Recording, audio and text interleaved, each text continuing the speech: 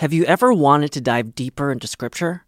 If so, you're in luck, because every day there's a new Scripture reflection from the thoughtful staff at America Media, thinking through big questions together, like, what do Catholics believe about guardian angels? And what can Gen Zers take away from the Gospels? If you're already a subscriber, you can access these reflections in your email inbox or on our website. If you'd like to become a digital subscriber, it's easy to do. Just visit americamagazine.org/subscribe, and you'll have full access to America's Scripture reflections.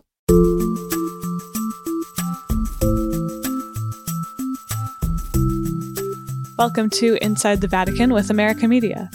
Each week, veteran Vatican reporter Gerard O'Connell and I take you behind the headlines for an intergenerational conversation about the biggest stories out of the Vatican. This week, we're talking about the first big revision of the Vatican's penal law since 1983. We'll get into what's changed and why.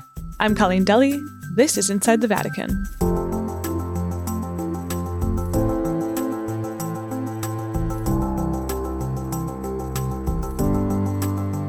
Good morning from New Orleans, Jerry. Good afternoon from a rainy thunderstorm Rome, Colleen.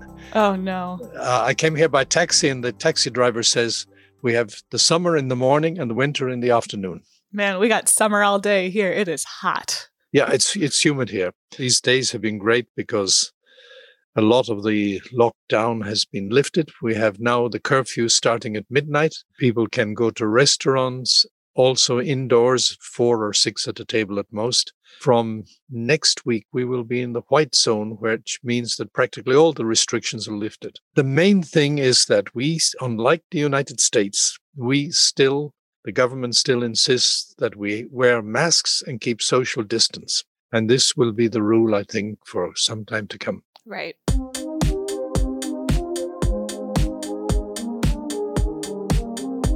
Pope Francis, meantime, has widened the Catholic Church's definition of sexual abuse, revising its penal code to acknowledge and criminalise sexual exploitation of adults. The new rules... Can you remind our viewers why the Church's canon law matters so much? Well, this is, as you put it, it's in-house legal system. It's the laws that determine the functioning of people who work at the Vatican. That means priests. Jerry, you've also been really hard at work during this week, and so let's jump right into our first story. We're going to talk about the big changes to Book 6 of Canon Law. And I made a mistake on the show last week. I said Book 4. I'm sorry, I mixed up the V and the I in the Roman numeral. But there were big changes to canon law for the first time since the 80s this week. So we're going to talk about the big ones in the areas of sexual abuse, of women's ordination, and of financial mismanagement. So before we get into our discussion of the changes to canon law, let's just give a quick primer on what canon law is. We're talking this week about what happens when you break the law. So what are these laws? And more importantly, who writes them, who enforces them, and who is covered under them? Well, throughout the history of the Church, there have been laws. They were codified into the Code of Canon Law in the beginning of this in 1917, yes. Mm-hmm. And then you had a big revision again in 1983. Mm-hmm. That's a long period of history. Right. In Rome, you have a Vatican office, which is for the interpretation of the code and for the refining of the code, etc. And every diocese, most dioceses, have canon lawyers. So this law comes from looking at what's happening in society, what's happening in the Church. It's the result of quite a lot of consultation and input over many years. So it's taken a long time to put together this revision. And there's sort of 2/3 of these canons in this Book 6 have been revised or amended, and there are new ones come in. So what's the purpose of it? And who's bound by it? Everybody in the Church. Every Catholic? Every Catholic, yes, because it gives you certain rights. You're a baptized person, you have certain rights. It also protects you. And so the law is there to guarantee order, to protect people. Also, for those who've done wrong, it's meant to help them to recover. Because remember, Pope Francis often says, and he speaks about not just the death penalty, but the life imprisonment. He's called many times for the abolition, he said, because it must leave an opening for the recovery of the person, for the recuperation, for the person can redeem themselves in some ways. And if you remove that hope, you destroy. And so this law has a variety of these penalties. These are prudential judgments. They will be criticized by some people, like a lynch mob for a crime, and they just want the person executed if possible. But that's not how the church sees it. So, Jerry, you were talking about the judges. Who are the judges? Like, how does this court system work? It varies because the bishop can be a judge in a case. But then there's also like a tribunal in every diocese, right? There's also a tribunal in every diocese. And then the Congregation for the Doctrine of the Faith has the judicial power in certain cases. So it varies according to the issue of the crime. In recent years, in terms of the abuse of children, for example, the bishop in the diocese can take action. He has to inform Rome. Rome can also take action. The person convicted can appeal to Rome. And there's an appeals court as well. So there is a gradation in terms of who can do what. A bishop can suspend a priest, for example. Right. So when we're talking about this legal system, I guess my other question is, who enforces it? Who's in charge of, giving these sentences and making sure they happen? A bishop can make some decisions. He can set up a court in his diocese. Sometimes it comes to Rome. So it depends on the question. And there is a clear delineation of who is responsible for doing what in the Code of Canon Law. So, Jerry, maybe you could put this in context for me. Like, how big are these changes on the scale of all of canon law? Well, they're quite significant because we're talking about the last revision was made almost 40 years ago. And if you think of what has happened in these last 40 years in terms of the church with the increasing knowledge and understanding of the various dimensions of the sexual abuse, the abuse of power, the abuse of conscience, when you look at the enormous misuse of church funds, this kind of thing, these are big issues. We've come to understand that, to keep order in the church, and that's a fundamental requisite in any society, to keep order, you need laws. And laws, to be effective, there have to be penalties. Right. And I understand that was one of the big changes in this, is that it really strengthened the penalties for these crimes, which we'll talk about a little bit later. And we'll also talk about, Pope Francis's overall view of the place of canon law, as he kind of is reframing it as an act of charity. We'll get into that later, but let's talk specifically about each of these areas of sexual abuse, of women's ordination, and financial mismanagement.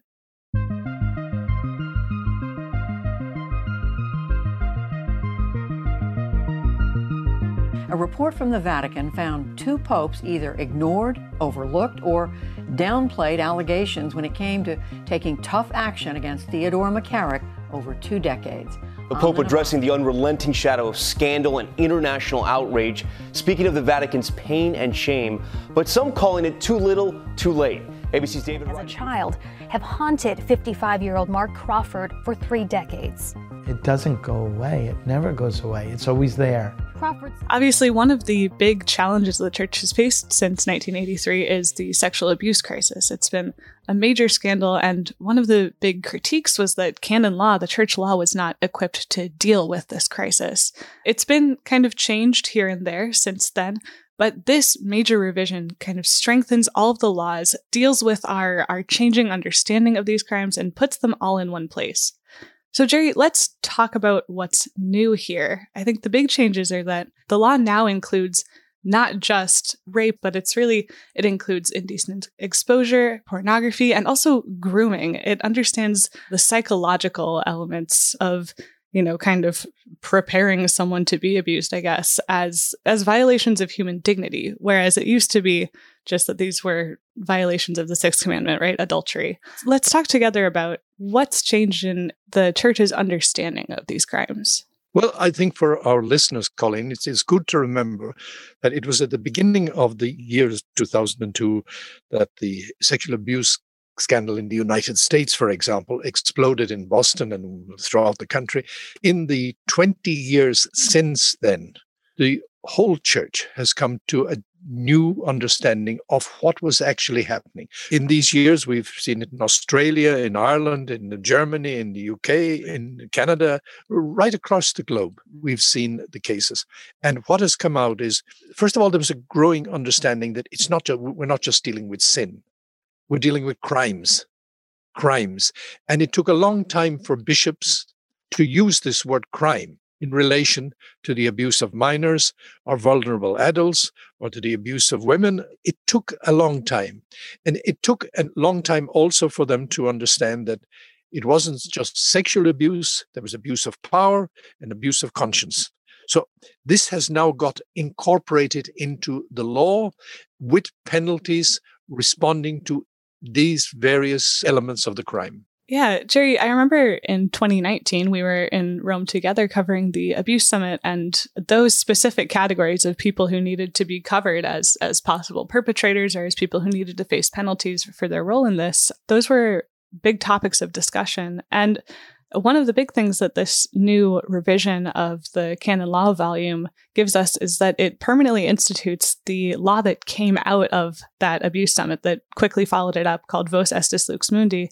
This was the law that required bishops to report abuse to church authorities. So that law has been on the books, but now in this revision of the penal code, there's a law criminalizing the failure to report to church authorities. Yes, first of all, the whole purpose of the law is bring to justice those who've committed a crime. But also the purpose of the law is to prevent and protect for the future. So it's got a past element, but it's also got a deterrent.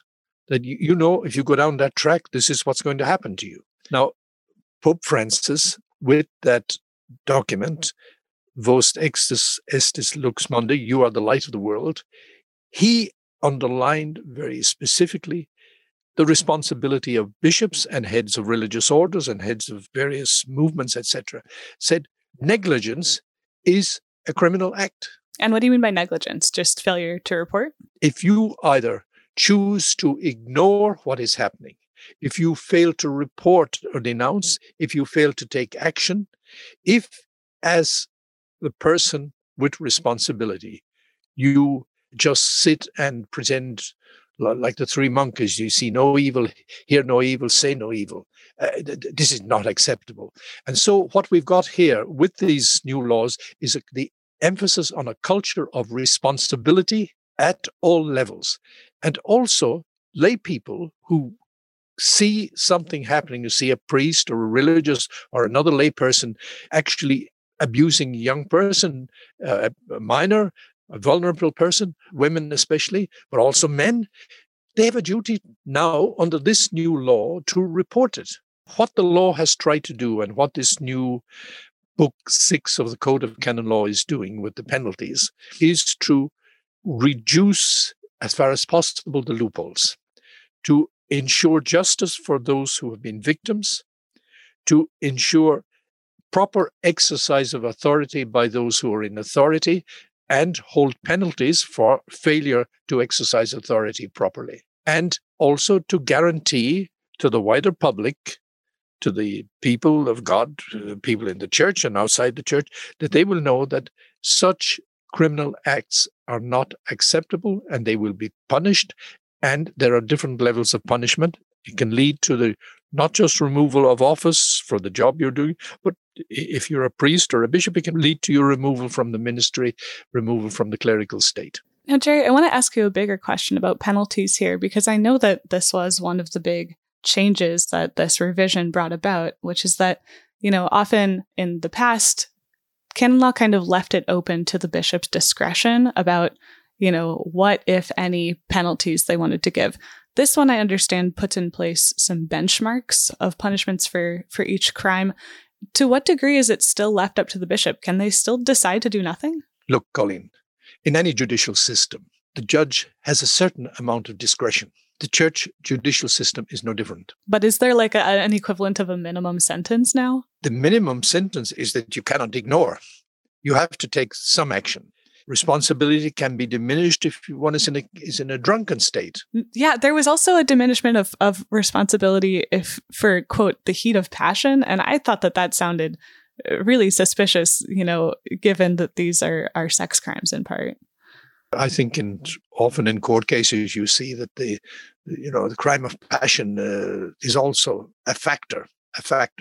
But I was surprised, for example, they don't mention drugs, which one might have expected. But on the other hand, they speak about pornography. And that's a new dimension. They speak about the use and abuse of basically the social media in some ways. It's caught up with what is happening in society. And it's, I think, raised the consciousness of bishops. And those who will now be trained in seminaries, those who will be trained in these review courses, whatever they call retooling courses for bishops and new bishops and such, they will also be briefed on this. I think what we've seen is a step forward towards protection of the vulnerable and the minors, and also justice for the victims.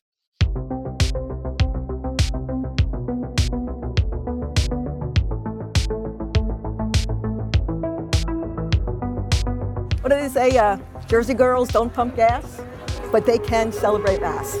These women are about to defy the Catholic Church. All right, the second big area that we're going to talk about is women's ordination. We know that, since 1983, since the last edition of the Code of Canon Law was published, there have been some groups that have very publicly tried to ordain women. And we know that, John Paul II had already placed a ban on women's ordination.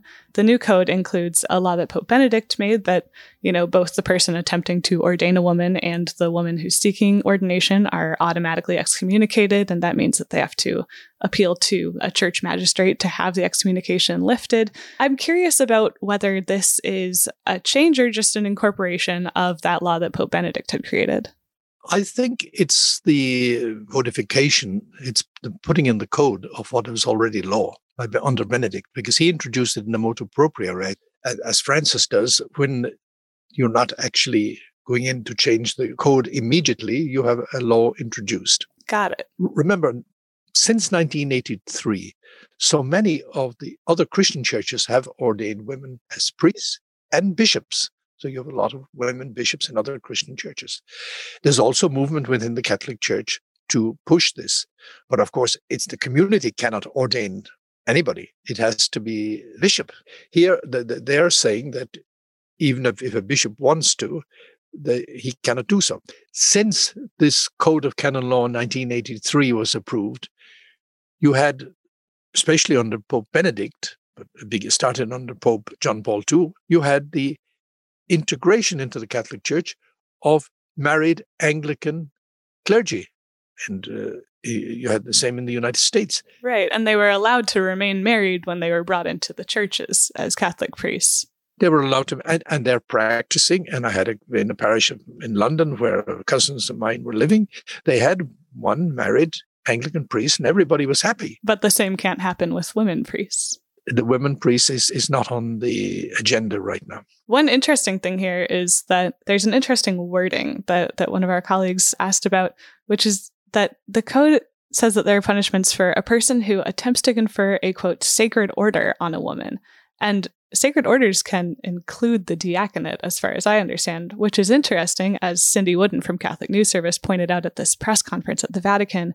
She said, the Vatican is currently studying the women's diaconate as a real possibility. So with this law in the penal code saying, you can be punished for attempting to confer a sacred order on a woman, how does that gel? Bishop Arrieta, who's the secretary of the Pontifical Council for Legislative Texts, he said, if we come to a different theological conclusion, we'll modify the norm. So it's kind of interesting to see this flexibility that they have to change the law and that they're willing to respond to those changes if they come. Well, this is case in, I think, that one time you have an issue that is criminalized and later on it is not seen in the same light. Right. It feels that it's healthy to point that out when we're talking about the church, though, because, I think so many people are very invested in a vision of a church that never changes. But as we talk about constantly on this show, that's not the case. The church does change and quite often.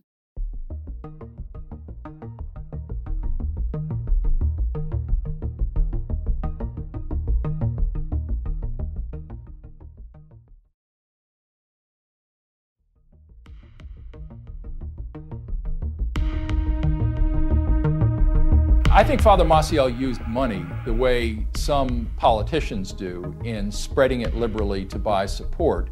Becciu was the Secretariat of State's number 2.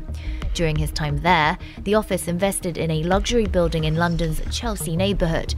Controversially, a huge chunk of the Secretariat's asset portfolio. Now, one thing that the Vatican has had to deal with in recent years is some massive financial scandals, right? We've seen cases of embezzlement and misappropriation of funds and money laundering, right? And there were hidden funds involved as well.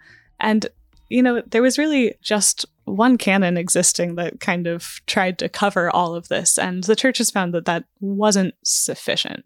Remember that starting with Benedict as Pope, but also especially under Francis, a whole legal framework has been introduced to ensure that the finances of the church are used in an honest manner. And so throughout history, Colleen, there has been problems of how you use money in the church, how you use property, who decides what, whether people scream things off for their own benefit or not. You have seen people give money gifts to try and influence decisions in terms of nominations, in terms of positions in the church. It's a very wide area. Under Francis, there's a lot of legislation is now in place. Here, the Code of Canon Law is got some very strong statements, but again, pointing to responsibility, commission of crime, punishment for the crime, negligence for oversight, etc. Then there are grading also penalties. Some of them can be either you have to pay back, some you can be removed from position of authority or responsibility, some you can be dismissed. We saw in, for example, the McCarrick case and the Maciel case, how much money has traveled, and we don't know still.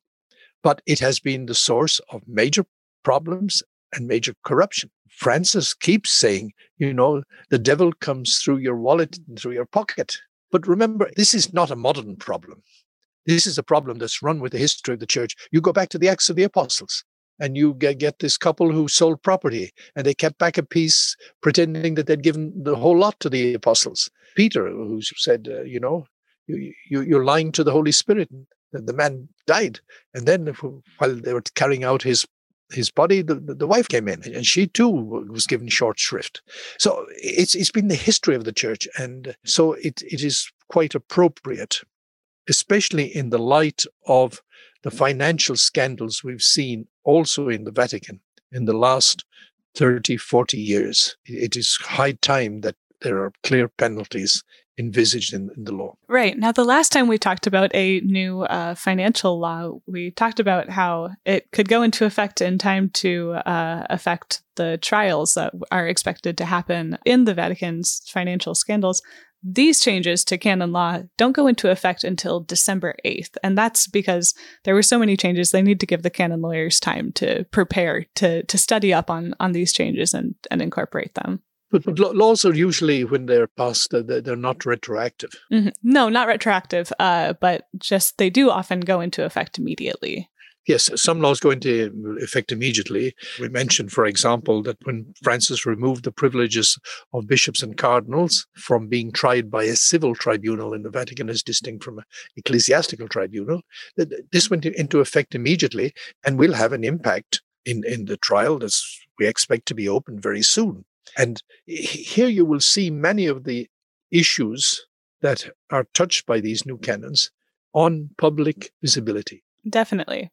So, Jerry, we don't have much time left, but I do want to ask you one thing about Francis's larger vision here, right? The part about sanctions, right? The punishment for breaking laws.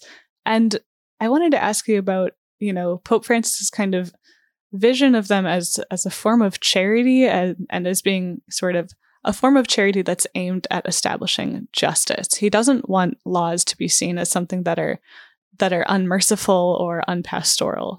We have this quote from Pope Francis about this. He says, "Charity and mercy require a father to commit himself also to straightening what at times becomes crooked." So could you talk to me a little bit about Pope Francis's vision of the role of canon law? Yes, Francis, from the beginning, understood, and in his 8 years as Pope, he's understood even more clearly how negligent some of the pastors have been, what ways church people have acted in criminal patterns. He's trying to introduce a legal framework that protects people, from being harmed, that ensure that justice is done to people, that also protect the good name of the church, because if the good name of the church is tarnished, then people won't believe in the gospel. Can you tell me about the role of mercy in here? I feel that, mercy and justice are often framed as being opposed, but Francis sees them integrated here. He sees that by also bringing a person to justice, you are doing a merciful act, first of all, to those who have suffered, but also you are helping the person to move on to a different path.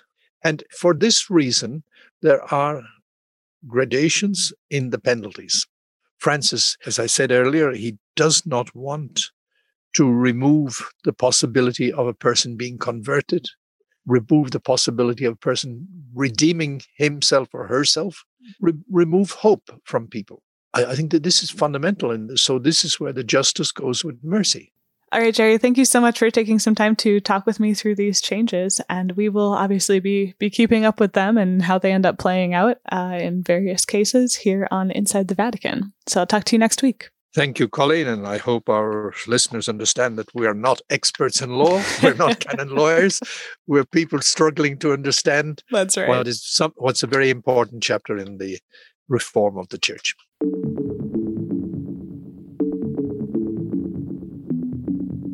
And before we go, we have a few brief headlines for you. First off, Canada was rocked by the discovery of the remains of 215 children who died in Canada's largest residential school, the Kamloops Indian Residential School in British Columbia. For context, more than 150,000 Indigenous children were taken from their families and sent to these schools between 1874 and 1996 as part of Canada's forced assimilation of Native Americans. The Catholic Church operated about 70% of the schools. Pope Francis spoke about the news this weekend, expressing his sadness and urging the Church to distance itself from what he calls a colonizer model and also from the colonizing ideologies of today. According to Jerry's reporting, some of Canada's bishops had asked Pope Francis to travel to Canada back in 2017 to apologize to Indigenous leaders for the Church's wrongdoing. The Pope was willing to make the trip, but Jerry reports that it didn't happen because there wasn't consensus among the bishops on this. And for our last story, Cardinal Reinhard Marx, the Bishop of Munich and Freising and a top advisor to Pope Francis, submitted his resignation to the Pope last week, saying he was taking responsibility for sexual abuse. Now, this is interesting because there aren't any accusations against Cardinal Marx. He says, "With my resignation, I would like to make clear that I am willing to personally bear responsibilities not only for any mistakes I have made, but for the Church as an institution, which I have helped to shape and mold over the past decades." Now, as with any resignation, Pope Francis would have to actually accept this, which he often delays in doing, even for bishops who are past the retirement age of 75. And if this were accepted, it would only mean that Cardinal Marx would give up his responsibility as Bishop of Munich, so he would remain an advisor to the Pope and keep any other positions he holds. Still, this resignation raises some interesting questions for other bishops. We've already heard some saying that Marx shouldn't resign because he should try to fix the system from the inside. Others say that it sets a precedent for every German bishop to submit their resignations, like happened in Chile after Pope Francis spoke with those bishops about sexual abuse. The Chilean bishops resigned en masse and left it up to the Pope to decide who would stay and who would go. Jerry will have an analysis on Cardinal Marx's resignation up later this week at americamagazine.org, and we're going to talk about it on the show next week. Inside the Vatican is a production of America Media. This week's episode was produced by Maggie Van Dorn. Production assistance from Stefano Maiero at the Jesuit Curia in Rome. Inside the Vatican is mixed by Kevin Christopher Robles. You can find in-depth and up-to-date Vatican coverage at americamagazine.org and follow us on Twitter at INSDE VaticanPod. That's inside without the second I, Vatican Pod. You can also email us your comments and questions at insidethevatican@americamedia.org. And if you want to support Inside the Vatican, the best way to do that is by subscribing to America Magazine. You can do that at americamagazine.org/subscribe. Thanks. For America Media with Gerard O'Connell, I'm your host and producer, Colleen Deli. We'll see you next time.